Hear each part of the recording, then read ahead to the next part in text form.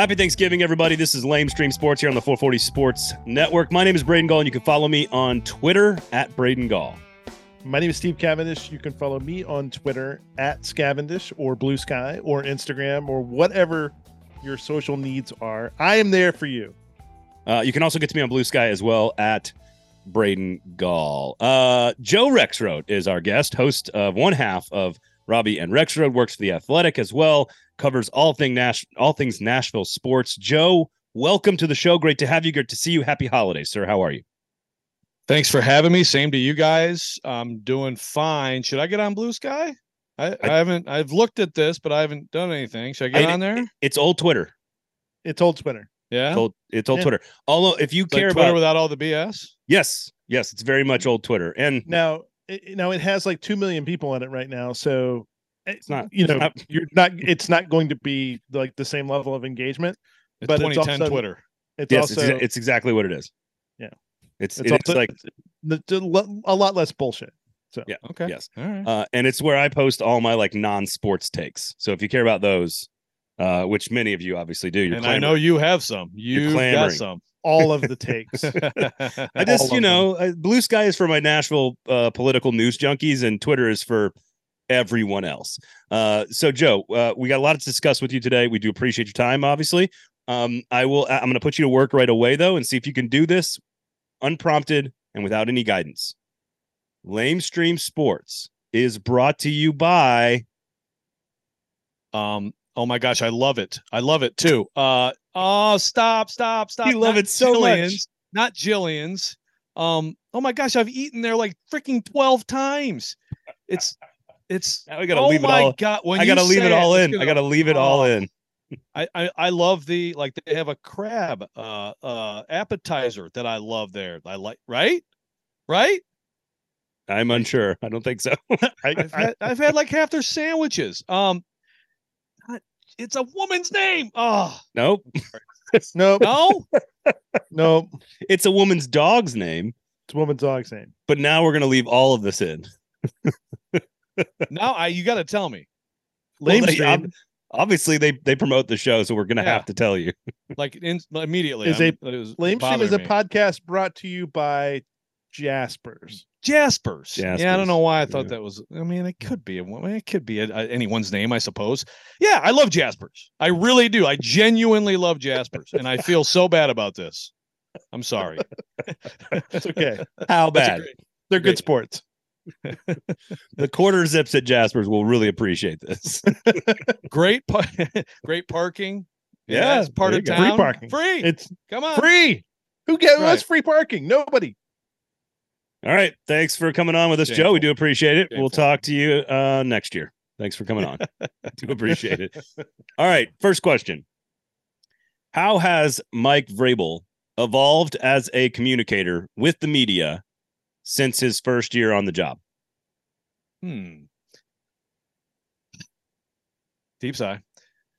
I think he's changed some. I think he's a little more willing to. It's interesting because in some ways it has devolved, because one thing he used to do was after the pressers, he would then go kind of sidebar just for the writers, and we'd kind of stand around him. And I mean, that was an opportunity to just ask a little bit off topic if you're working on something longer or whatever, kind of get him on that. And and there are times in those sessions it would be better. It would be more relaxed on that stuff. And I don't remember when they got rid of that. I don't think they did it all.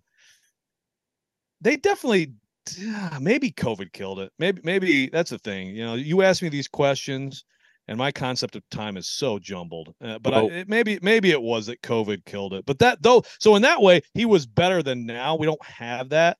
I will say at press conferences, he's gotten a little bit better about elaborating on some things. He's more relaxed. Obviously, like if you go back to the first year, it was like he'd have these random flare-ups about like the lighting or something. I remember like early in his tenure, like what's going on with this guy, right?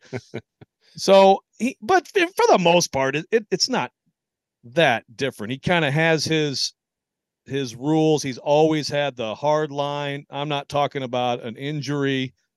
I'm not going to say, and I've asked him about that, like away from it, like, why is that so important to you? And, as a player, like you put a timeline on something for somebody and then you're actually more hurt or whatever. And then fans get pissed. And I get it. I mean, he thinks in terms of like, how am I going to make this as painless as possible for my players? He took away access to the locker room during the spring, which pissed us all off. And I think it's a mistake. I think the Titans should do whatever they can for as much access as possible. At the same time, if you compare them to any other sports outlet, I would say probably in the state, just because of the NFL's rules, they're still the most open team, right? The most easy to cover team. But he hasn't changed a ton. And what's interesting now is if we just go through this season, I think he peaked in terms of prickliness a couple weeks ago, because obviously he hates losing. And so then he hates the questions and he gets pissed off about it. I mean, I'm sure you guys saw the press conference where he started coming off. I'm like, what are you doing? And he's like, what are you doing with your hand? What are you doing this? I mean, like,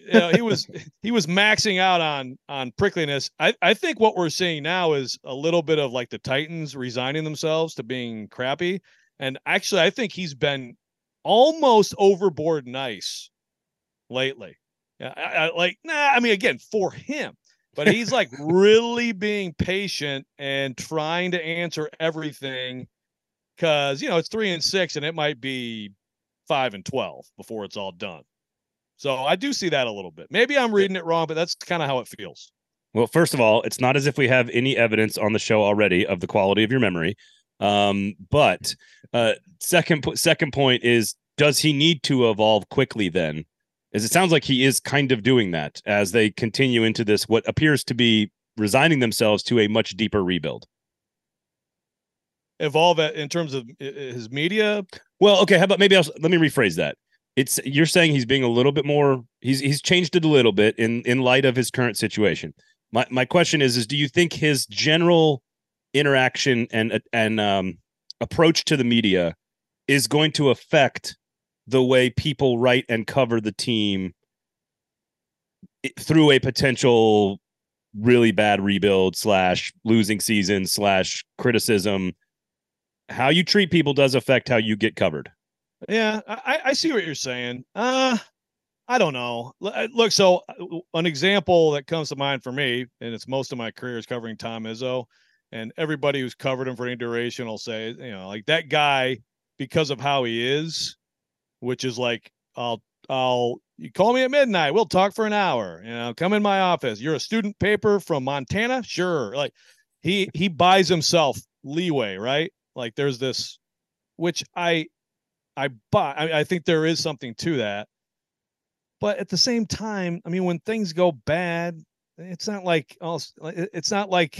that altered the coverage significantly, and it shouldn't have, and it shouldn't. So I don't know. I don't think, like I said, I've detected that Vrabel understands, I guess, that you can't, like, if you're going to keep reacting with the results like that, at some point it's going to get unbearable, right? Probably for you too. But I don't know that like he has to think about that in terms of strategy, to get him through this. Listen, honestly, I really don't have any issues with how he is. I mean, the thing is that I've always thought that like he's at least, he won't say much and he can be a jerk, but I don't feel like he's up there lying left and right, and I think he's got, I think how he looks at it, I understand it at least. So I don't know. I don't think it's like if he needs to change totally to help himself through this thing. He needs to pick good players and win. we can say whatever the hell we want, right? But I think overall, like his relationship with media, even like Kaharski, I mean, he gets mad at Kaharski all the time, right? And they have this back and forth, but I think there's a mutual respect there, and I think it's totally fine. So I get how people look at it sometimes, and it's like, oh my God, especially when they lose, fans are like, get him, he's so disrespectful. When of course, when they're winning, they're like, yeah, stick it to the media, But I don't think he's going to change much, and I don't think it matters much. He's got to perform. Do you think that the front office this year has been better or worse kind of covering them and kind of talking to them than they were under Robinson? Well, it's basically non-existent, and right. So, and look, it's Rand Carthon's first year. So now look, and I'm saying this having they granted me like access to him for like Ohio State's pro day and everything. So I mean, I need to, full disclosure here. He was great. We talked it through and everything, and I observed, what they were doing that day and kind of wrote about.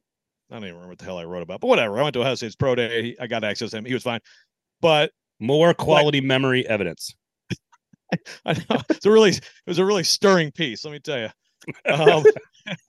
But I do think that as he goes along here, and it's year one, I'm sure it's drinking from a fire hose and all that stuff.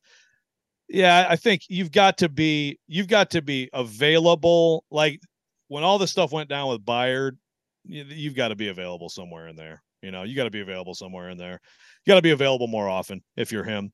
And honestly, when he's not available, when Vrabel answers all the questions and it basically answers the GM questions too, I mean, I guess maybe if things are going poorly, you're Carthon, you're like, yeah, it's his fault. But I mean, like that feeds the perception that it's almost a figurehead situation. I don't buy that it's a figurehead situation. I mean, he's the GM just like John Lynch is the GM in San Fran. I mean, it's a huge part of the job, and he does all the legwork. And I don't actually think that Vrabel is like, I'm making all the picks. I really don't believe that. But Carthon needs to be more available to us. And look, I can just say from my own personal experience with John Robinson, I appreciate a couple things about John Robinson. One, John Robinson was not a go to a Schefter, go to a Rappaport guy and give them information, which I appreciate. And he was always responsive. And he may not have said much, but he was responsive to reporters. Well, I mean, again, I can speak for myself, but I think I can speak for the crew of people who cover them on a regular basis, that those two things I think are very appreciated in a GM. Now, the Schefter Rappaport thing, that made him an outlier, and it's just going to be right. I mean, that was, it was noticeable. Yeah. It was noticeable when Carthon came in that picked up. Right. I mean, yeah, that's basically it's Ian Rappaport. It's one of the two for most GMs. And yes, it appears to be Rappaport. Yeah, and Diana Rossini's source is Mike Vrabel. This is not that complicated. What's interesting about Mike Vrabel, going back to his, like, I think people kind of overreact because it's also like he's not one of these college dictators who's like covering up a giant scandal. Like, he's a pretty decent guy. Like, he's not. He may be those things that you're talking about, a little aloof or a little argumentative, or maybe kind of a stiff upper lip or whatever. But like we kind of know that this is not like Hugh Freeze, you know what I mean? Like, where he's just like, he's just out there covering shit up and lying about this and lying about, like I think there's a difference there between covering those college football coaches who are, sometimes it appears that they are actually covering up state secrets. Whereas Mike Vrabel is like, most of his priorities are there to, like you said, protect a player, or, hey, I don't have to tell you all this stuff, so I'm not going to. Right. He's not a sleazebag. And honestly, that's like when someone new, like when I'm covering someone new and he came in, I mean, I had no idea. I mean, he seemed like a total dick to me from afar, but what does that mean? I mean, I don't think Vrabel loves media. Like, if you go back and talk to some people who covered him, like, especially as a player at Ohio State, it's actually amazing. I wish I could have seen some of these interactions. It's like stuff you don't ever hear about from a college football player. And he doesn't like media much. But that was one of the things when he came in. That's one of the things that I'm big on, is like asking around and just people, people who are, you're not writing anything, but you're just like, tell me, what do you think about? And inside the organization too, when he got in after a while, some people I had come to know pretty well in the organization I trusted to tell me stuff. And frankly, like, I got a better view personally of Vrabel from those conversations than from anything I saw. And that's why it's like important, if you cover any kind of team, like, it's why you have to have people like that you talk to, that you trust, it's not going to become a story. It's not going to become a tweet, but it is important to be like, what kind of human being are we covering here? And honestly, I feel pretty good about Vrabel, the human being. If Vrabel, the actual personality that is out there every day on the practice field, that is fucking hilarious, would ever show up at the press conference, it'd be, I mean, he'd blow Dan Campbell off the map, but he won't do it. because I mean, he is actually hilarious, but he just, he gets there and he'd probably scream about this and argue against it, but it is somewhat emulating Belichick, right? Yep. Oh yeah. Whether he likes it or not. I mean, I'm really interested from somebody who's spent more time with this team than most. In the past year, they've been pushing for the stadium, and they have.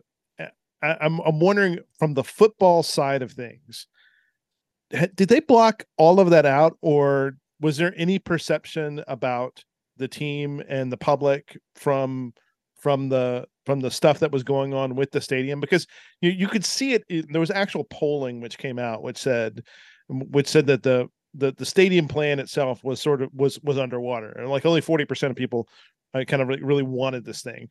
And then from that, people have, I wouldn't say they've taken it out against the Titans, but there's certainly been a much more negative view of the team than maybe there has been in a while.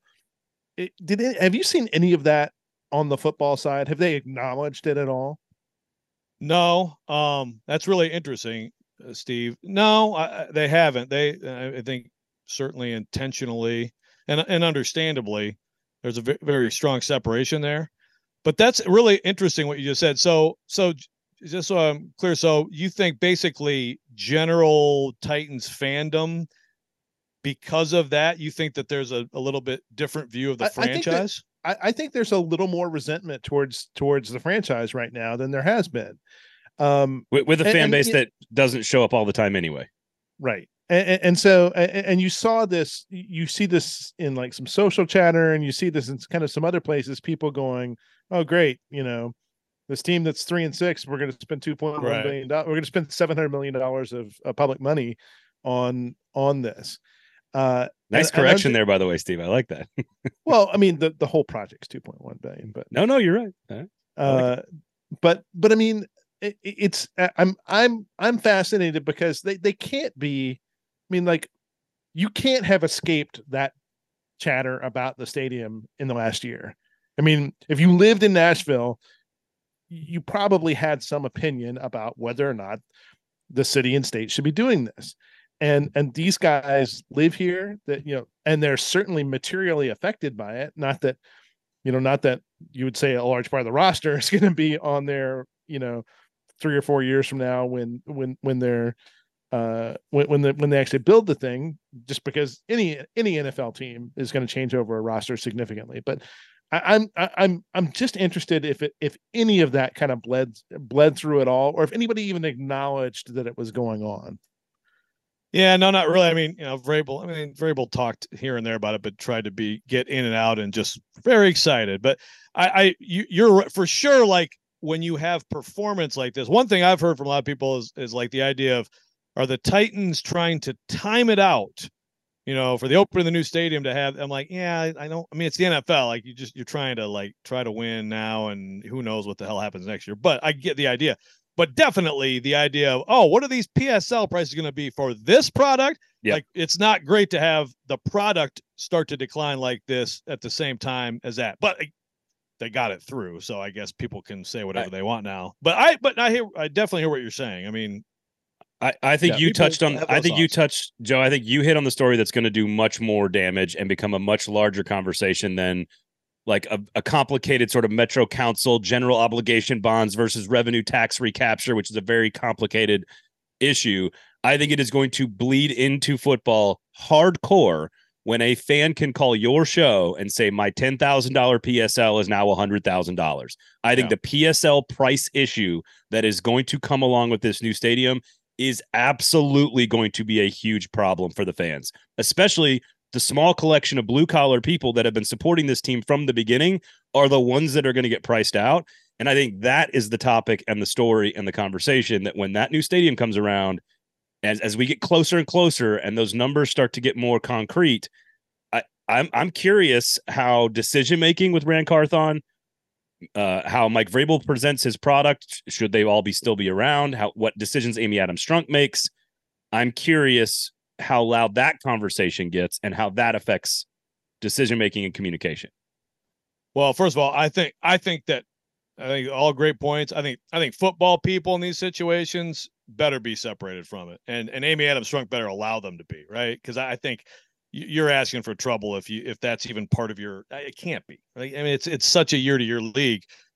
But I agree with you. You know, having covered this at the college level, it's different because when seat licenses started coming into college football, it's like really hard about 20 years ago. Right. There may have been a little bit of that in the late 90s, but especially the early mid 2000s, it became everyone did it. Just that's the new revenue stream that you better jump on or you're going to be left behind.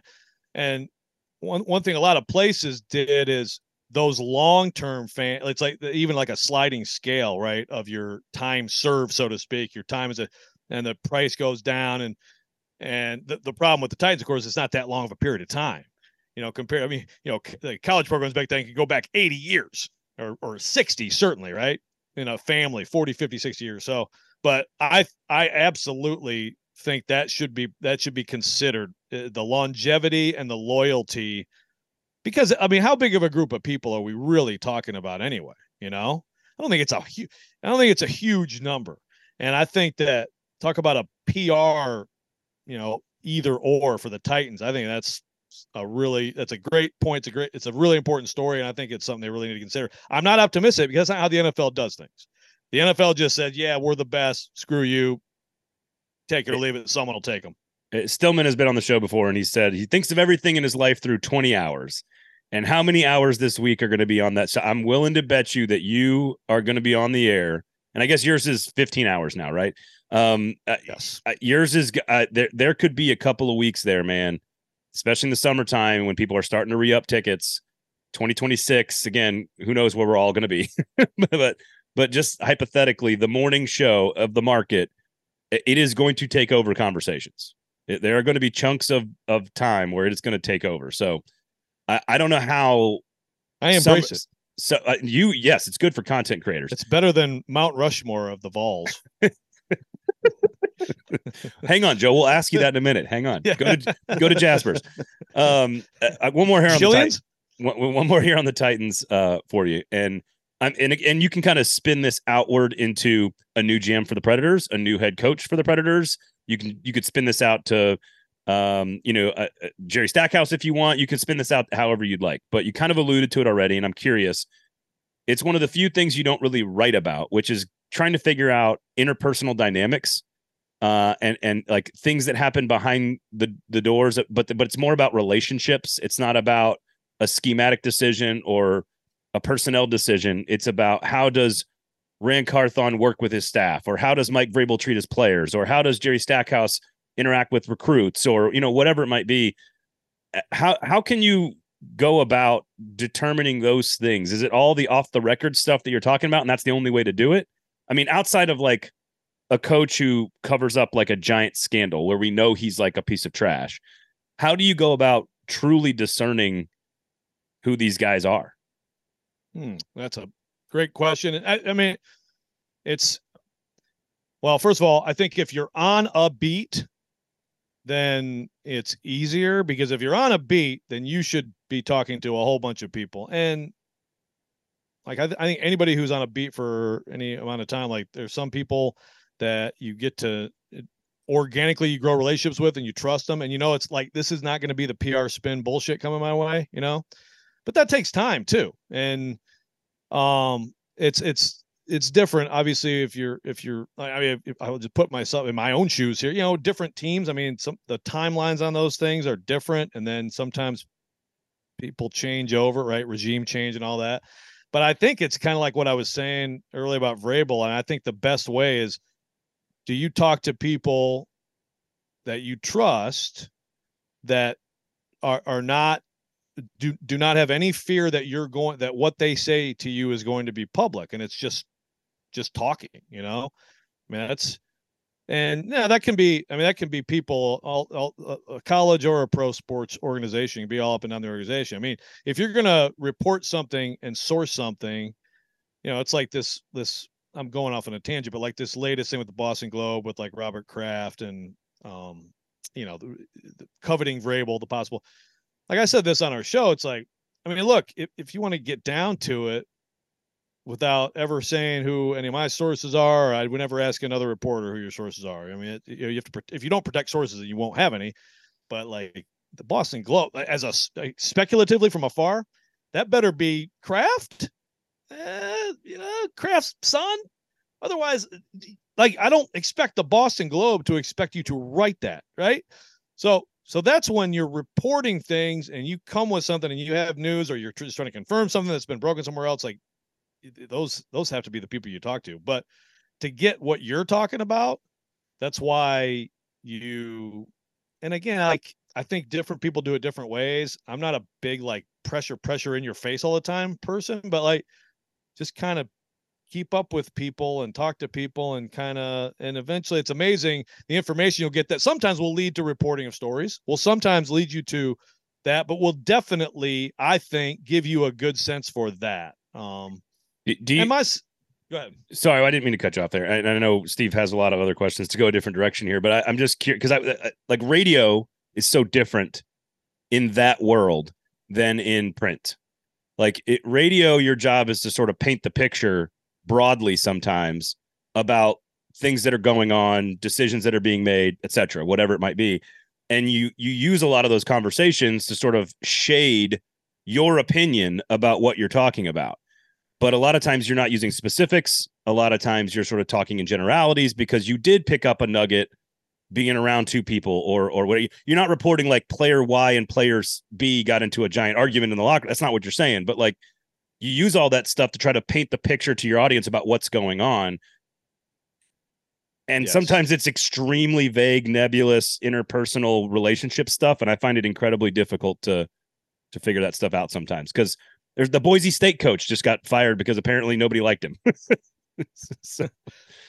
Yeah. Yeah. That's the thing. I mean, like, I think if you're like, yeah, and it is different, but like, if you're writing, whether it's beat writer columnist or whatever, like to write with authority, you have to have that. You can't, like, if you think you're just going to write with authority and really write with authority off press conferences and going to games, like you're not writing with authority, even just being in a locker room. I mean, even being in a locker room, observing guys and just having some conversations that aren't interviews too. Like it all adds up together and it helps write with authority. So again, for me, like if you're on a beat and you do it how you should do it, then you should be able to do that. But yeah, I think like it doesn't have to be source said this, source said that. I think that's so overused. And I think young journalists, again, I'm going on a tangent and I apologize, but it's like, guys, I understand like the newsbreaker now has become the coveted job in sports journalism, but like we don't have to have source said, like he was not on the ice at practice. Like you could just say he wasn't on the ice at practice. I'm just like, I just see so much of that, from young journalists, not to mention like your source can't be a shitty source, I mean, like don't do it if your source sucks. But anyway, I'm just taking your question and just going all over the place. That's the point of the show, man. Go to Jaspers. Go to Jaspers. That's right. Jillian's Jaspers. Damn it. So you have one of sort of the most unique spots in Nashville sports and Nashville journalism, in that you are 3 hours a day on the radio in the morning talking about Nashville sports. And then your portfolio for The Athletic is you do more Titans stuff kind of during the NFL season, but you cover a lot of Nashville stuff. I'm interested from you, what do you think are the most interesting non-Titans sort of stories to be watching? And what is going to be interesting for sports fans here over the next 6 months to 6 to 12 months? Well, I mean, my first thing is MLB, wherever that may go. If it go like in that short period of time, probably not. But I think it's worth watching because something could happen at some point, right? I mean, I think somebody trips over a couple of $1 billion. Yeah. Well, or kicks a billionaire in the butt. Says, "Come on."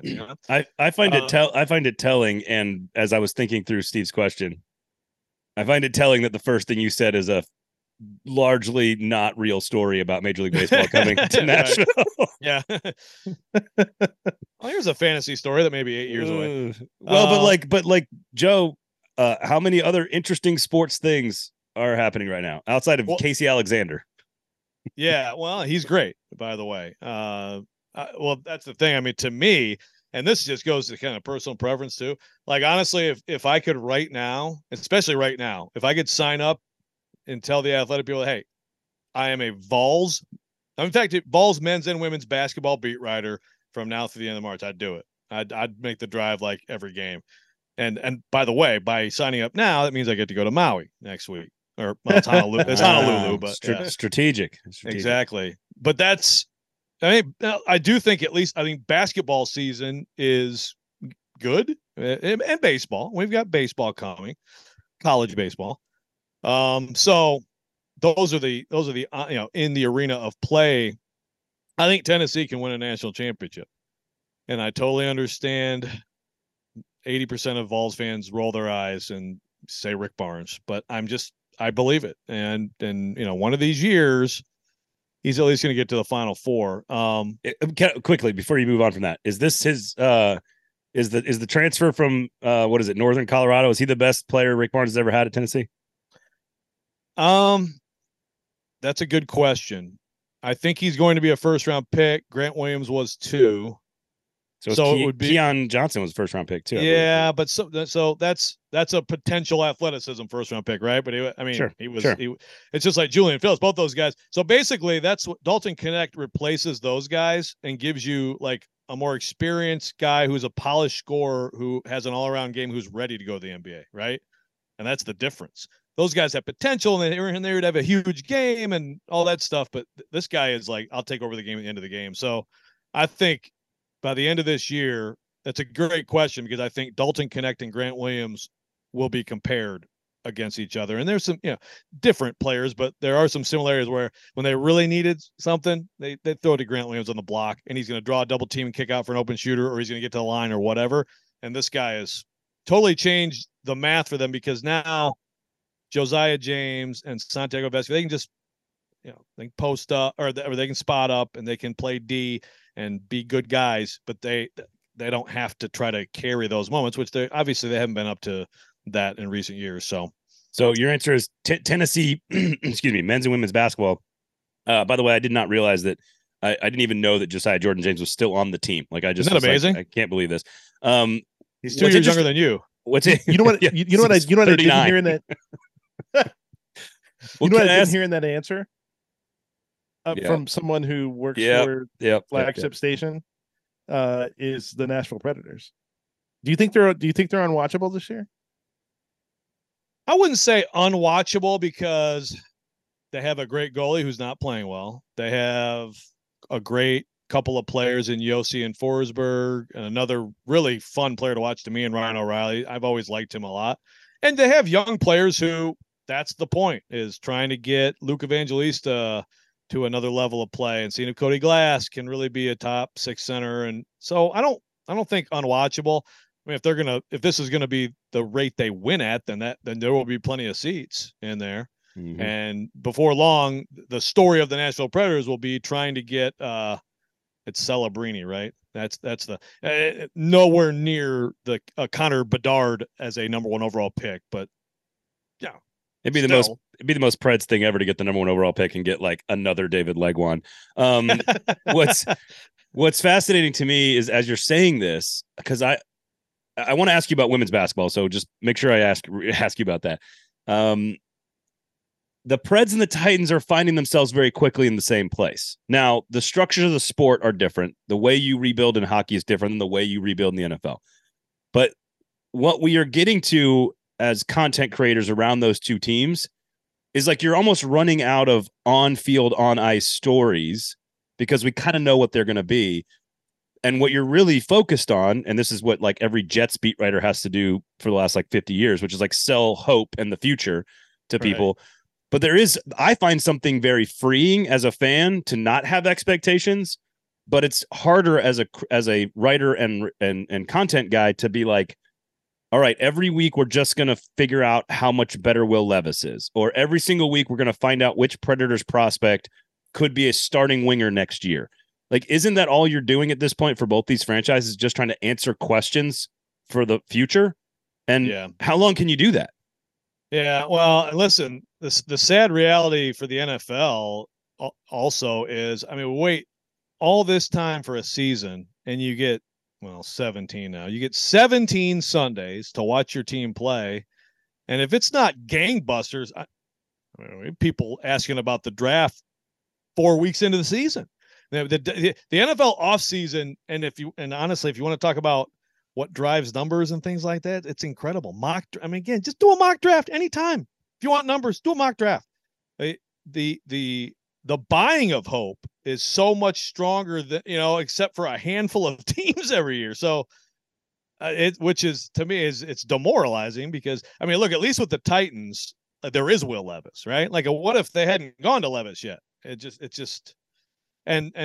to talk about this, from my perspective, like, I'm not at this point, I'm not planning to go to any more Titans road games. I mean, it's just not, it's not worth the cost for people don't really care about game coverage right now, and and I know some people will say, well, screw you. I subscribe to the Athletic, and I get that, but I'm sorry, like, you have to make choices if you're in my position. You have different teams that you're covering, and it's just the interest is not there. Now the Preds, that's a tougher deal, I think, because you've got these young guys and they're with the team, but you can't have, as you said, they're very different rebuilds, Braden, and it's going to take time. And, in the NFL, like, they can go out, have a great draft, have a great free agency, have Levis be good, and they could win 10 games next year. Why couldn't they? Right? Maybe just like the Titans from 2015 to 2016. But, I mean, the Preds are going to be a few years here. I don't see any way around it. They're going to have a big offseason. And so, again, there's a lot of that to sell that people want to, who is Barry Trotz going to go out and sign. But I still look at these young guys, and I don't know how good any of them are going to be. I don't see it happening real soon where it's like, oh, that guy's got to be in your top 6. So I think pretty soon here we're going to see a difference. Now, if the Titans keep making bad choices in their off seasons like they did last off season, then I guess they'll both be in the same boat. And like I said, we got a lot of good basketball teams around here, folks. a lot of good hoops. A lot of good hoops. So can I ask about the women's basketball then? Because I advertisers are now earmarking tons of money to major companies across this country specifically for women's sports. Like, hey, I'm going to give ESPN $1 million in advertising revenue, but it's got to be on women's sports.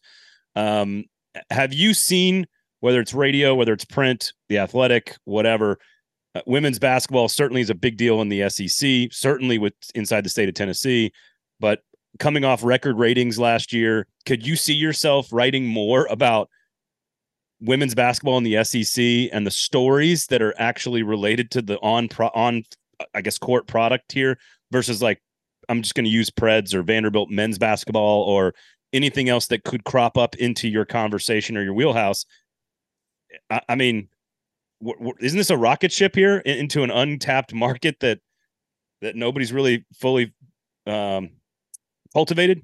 Yeah, no, I absolutely. And I mean, I love basketball, first. And so, like, I think I've written a fair amount about Tennessee in particular, but even like when, since I've been here, it's been really bad for Vanderbilt women's basketball. And I think both of those programs, like, they should be better. And, I do like Shea Ralph. I think that I think the recruiting is going well, maybe not quite as well. They had some chances at some really big recruits, and they haven't been able to hit on the really big ones yet, but I think that's coming.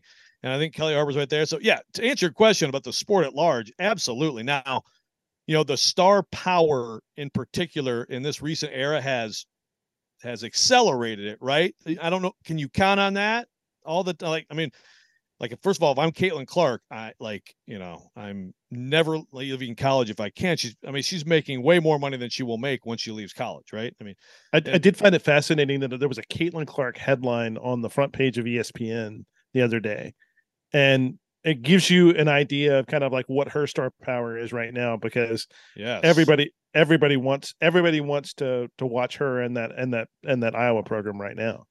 Right. And the thing is, she's amazing. And obviously Angel Reese is a great player and she totally capitalized it, but it's going to get better. I mean, it's just like we're going to have more players like this. And now that there's this visibility, I do think it's a rocket ship, you know? And you look, you need, like, I would get in an argument with friends of mine, in particular friends who like more like covered women's basketball, about the UConn stretch. You know, it's like, it's not great for the sport. I just believe it. It's not great for the sport if we know the outcome. And I don't think it's good for college football in a given year if, that Alabama team is just going to wax everyone, right? And so we went through a stretch where it was just like, what's the point? And then all of a sudden Notre Dame does what they did in that Final Four and Mississippi State does what they did. And I think that was huge for the game. So but it's not a knock on the sport. Why did it happen though? I think it happened because of UConn's dominance. I think it happened. Like, I think my argument back to you on that is and I would argue, Pat Summitt before that, the reason UConn became UConn was because of Tennessee basketball.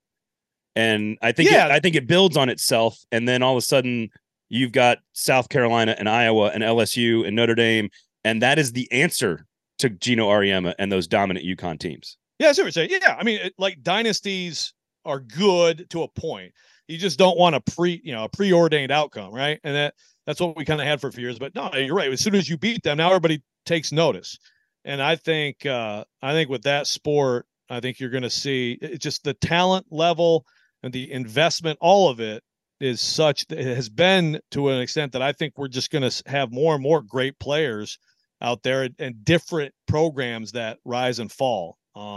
So, and again, for me in this state, Tennessee has every advantage, has as good a fan base as there is in the sport. And they need to make a Final Four at some point. You're never going to have it like it was with Pat Summitt, but you've got to, there's no reason that program should go as long as it has without getting to the Final Four. All right. Let me ask you this. In April, Titans are terrible this year. Predators are terrible this year. Lady Vols get bounced in the first round. Which coach gets the who calls your show more upset about their coach on the hot seat? Okay. Fred's terrible. Just everybody's bad. Everybody's bad. Which coach? Well, is Kelly Harper getting more attention to our conversation more about the media coverage and the interest level? Is Kelly Harper going to get more? And I'm not suggesting any of these teams are going to be bad or whatever. Like, that's not my point. I'm just saying hypothetically, is there going to be as much coverage of Kelly Harper's hot seat per se as there? And I'm not, forget the NFL for a second. Okay, I was going to say it's a Vrabel. Forget the NFL. I mean, yeah. Okay. But let's say Vanderbilt basketball is not great, and that there's no question people are going to have conversations about the future of that. I mean, Clark Lee, maybe you can throw him into this conversation. I don't think he's going anywhere. I'm just saying, will there be as much interest in Kelly Harper's job security, hot seat, future of the program conversation?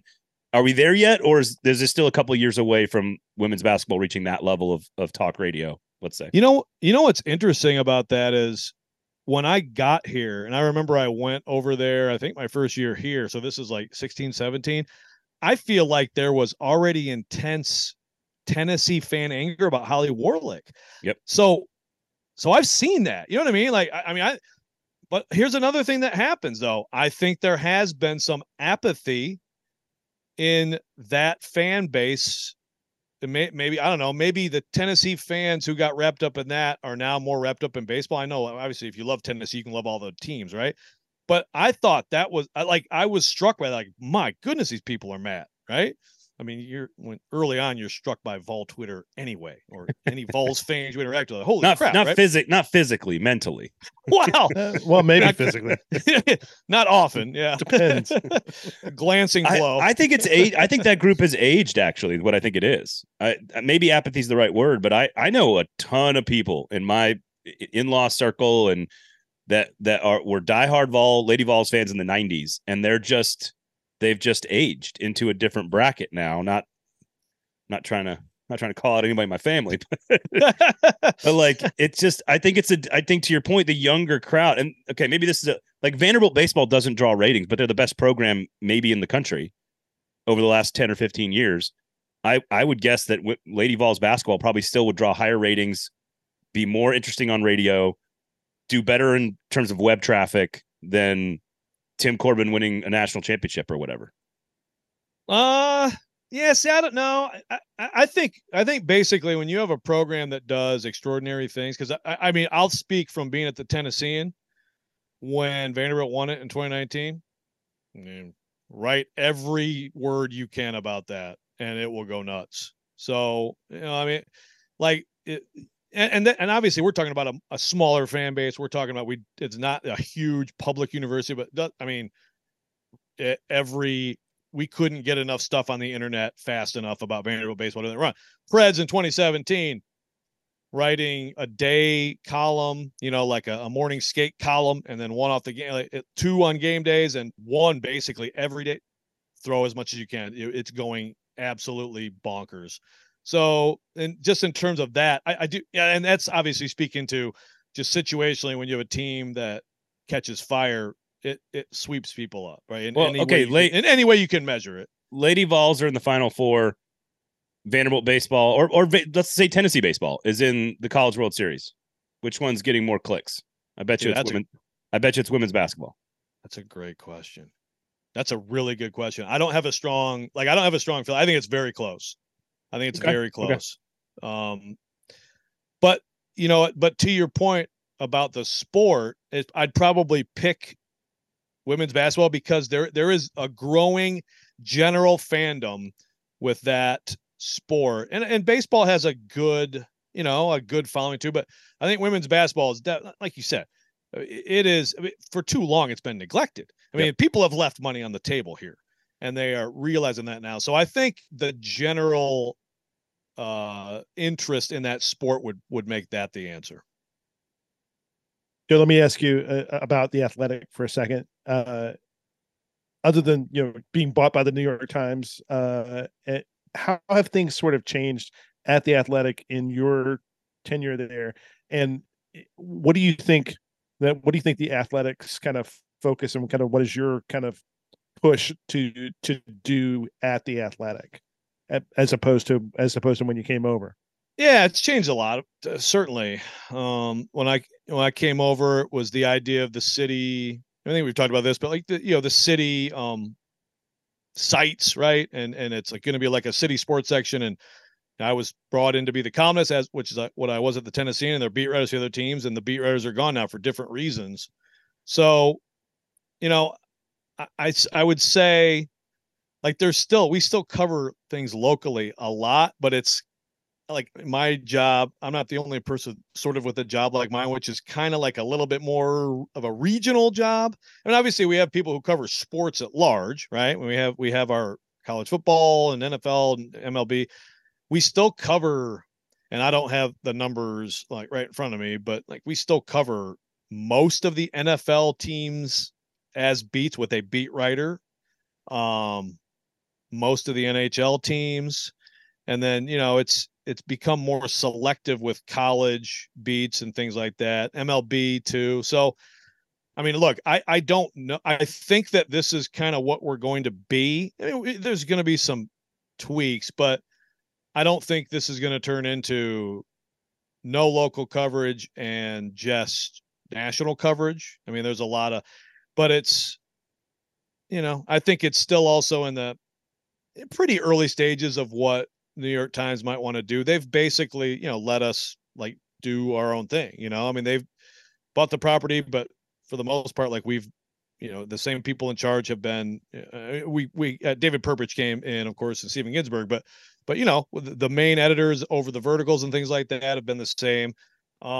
So it's a long, rambling word salad answer to tell you I have no idea what's going to happen, at my media company or any others. But I think it'll look like this. And for me, like I came over as a columnist, and I still write columns, and I love writing columns. I love writing opinion, but I mean, I look at myself a little bit more like a takeout writer now. And that's kind of, and again, like in a year like this, as I told you guys, the Titans, I mean, it's just people just aren't that interested in reading about their games, I mean, I'm going to go to like the Panthers Titans game. and we do like takeaways, and I may just write takeaways and not write a comp, which is fine. I love that freedom that the Athletic gives you, but I'm a little bit more the mindset of just find a great story and try to tell it. Then, whereas when I was a columnist, even early at the Athletic and the Tennessean, it's my, your job is like basically you're doing 4 columns a week, and then work on a takeout. Try if you like whatever at the Tennessee, write a big Trent Dilfer story, the beloved Trent Dilfer, at the Tennessee, or whatever. I'm just thinking of something I did in my latter times. Got a lot of material these days. I tell you what, my goodness, that did that escalate quickly, but totally unpredictable, by the way, completely unpredictable. But yeah, so I think of myself more as a takeout writer now. Long story short, I could have said that and not wasted like 2.5 minutes of your time. Well, Stephen Godfrey's on the show last week, and he mentioned sort of mid 2000 teens, I guess is the right phrase, where like sort of the digital landscape, very popular to find these sort of niche audiences with these very passionate communal crowds, and then sort of every one of these kind of websites had to pivot to clicks because that's the only way to stay alive. And sort of especially the big companies. And I'm curious if that because that's what's led in the audio space. That is what led to like sort of podcasts becoming a big thing, or sort of digital medium and the way people watch YouTube now to watch their favorite shows there. I'm curious because we've had other radio hosts on the show that you may or may not work with that say like you still have to focus on the biggest story at all times. And I think what you guys do in the morning show is sort of a bit of an evolution of the science of radio to some degree. You guys make it a little more conversational. You can go a little bit deeper into the weeds on things. It is not always just the biggest story of all time. Do you see that kind of trend continuing? Do you think it is unique to you and Robbie? Do you think it is unique to Nashville?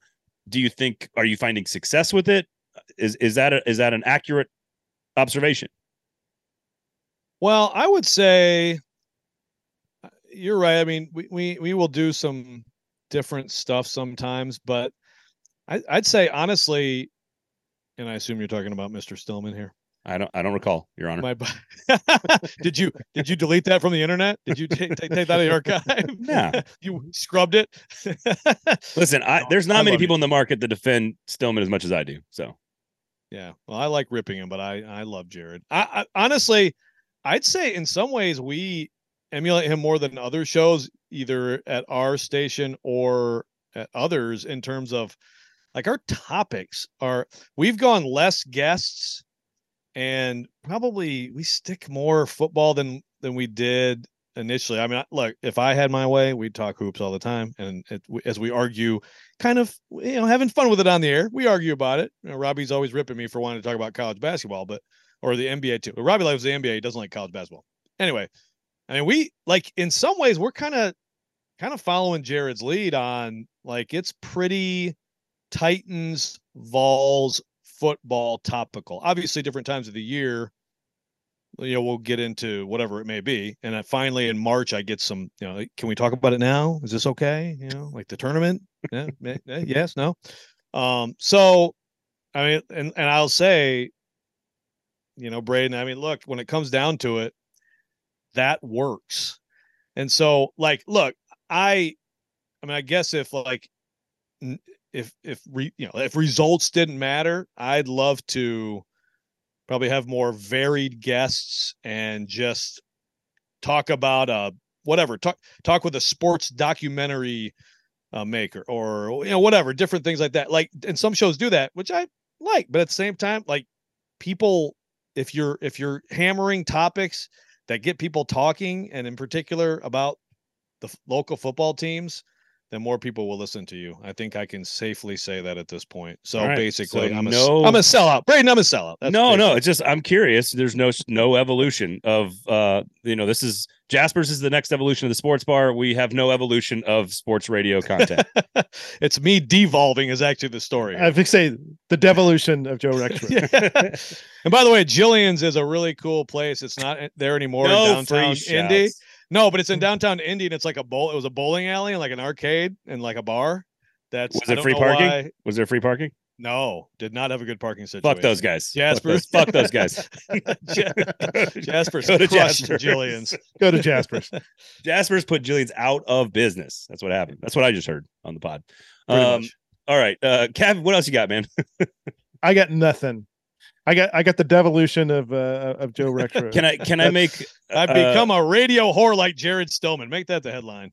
So this is coming out. We're taping this early in the week, but this is coming out Wednesday before Thanksgiving. Can you just please promise us one thing, that whatever content you do over the Thanksgiving holiday, that it will not involve asking questions and making topics about Thanksgiving? Will you promise that? See, I'm sorry. I you know what? Fucking sell out. Look, we do a thing. The choice is yours every week, and it's fun topics. If you do the I don't know who has it this week, but I expect to be able to tout my green bean casserole during the choice is yours. If you do an off-topic segment, how could you not talk about Thanksgiving food during Thanksgiving week? I mean, what kind of a Scrooge are you? Because every other radio host in the history of the universe has done that, and it's not creative. But are you listening? You're to the best those shows. You're the best writer. You're the best. Right. You're possibly the greatest columnist in the history of Nashville sports. I expect more from you. Yeah, that's all ridiculousness out of your mouth there. Go to Jasper's, everybody. Sign up for good journalism at The Athletic, and of course the Nashville Banner as well. Steve, where can people find you?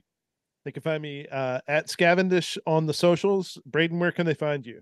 At Braden Gall on Twitter.com, because that's still the URL. Don't type in those X's. And of course at Blue Sky, Brad Braden Gall on Blue Sky as well. Joe, where can the great people find you? At Joe Rexrode on X. 12 years ago, I reluctantly joined Twitter, and maybe you guys are getting me into the Blue Sky. Maybe it's time. Come on down. I might have to come on. It's like an old cozy hoodie. Just slip it on, and it's so much better than Elon Sewer. I'm telling you. Steve's got me in. Steve's got me into it. I like it. I just need there to be more people there now. So we need some creative folks like yourself, Joe. Like, are there good jokes about Harbaugh going on there? Because that's one thing that I like. No, X for right now. You know, it's just all Thanksgiving food takes. That's what it is. Well, then I'm damn well in. And also candy corn with peanuts. Big winner. We need more good sports Twitter imported over to Blue Sky. Yeah, so come on over. Yeah. Okay. All right. Thank you guys all for listening. Happy Thanksgiving, everybody. Have a great holiday. We'll talk to you next week. This has been Lamestream Sports here on the 440 Sports Network.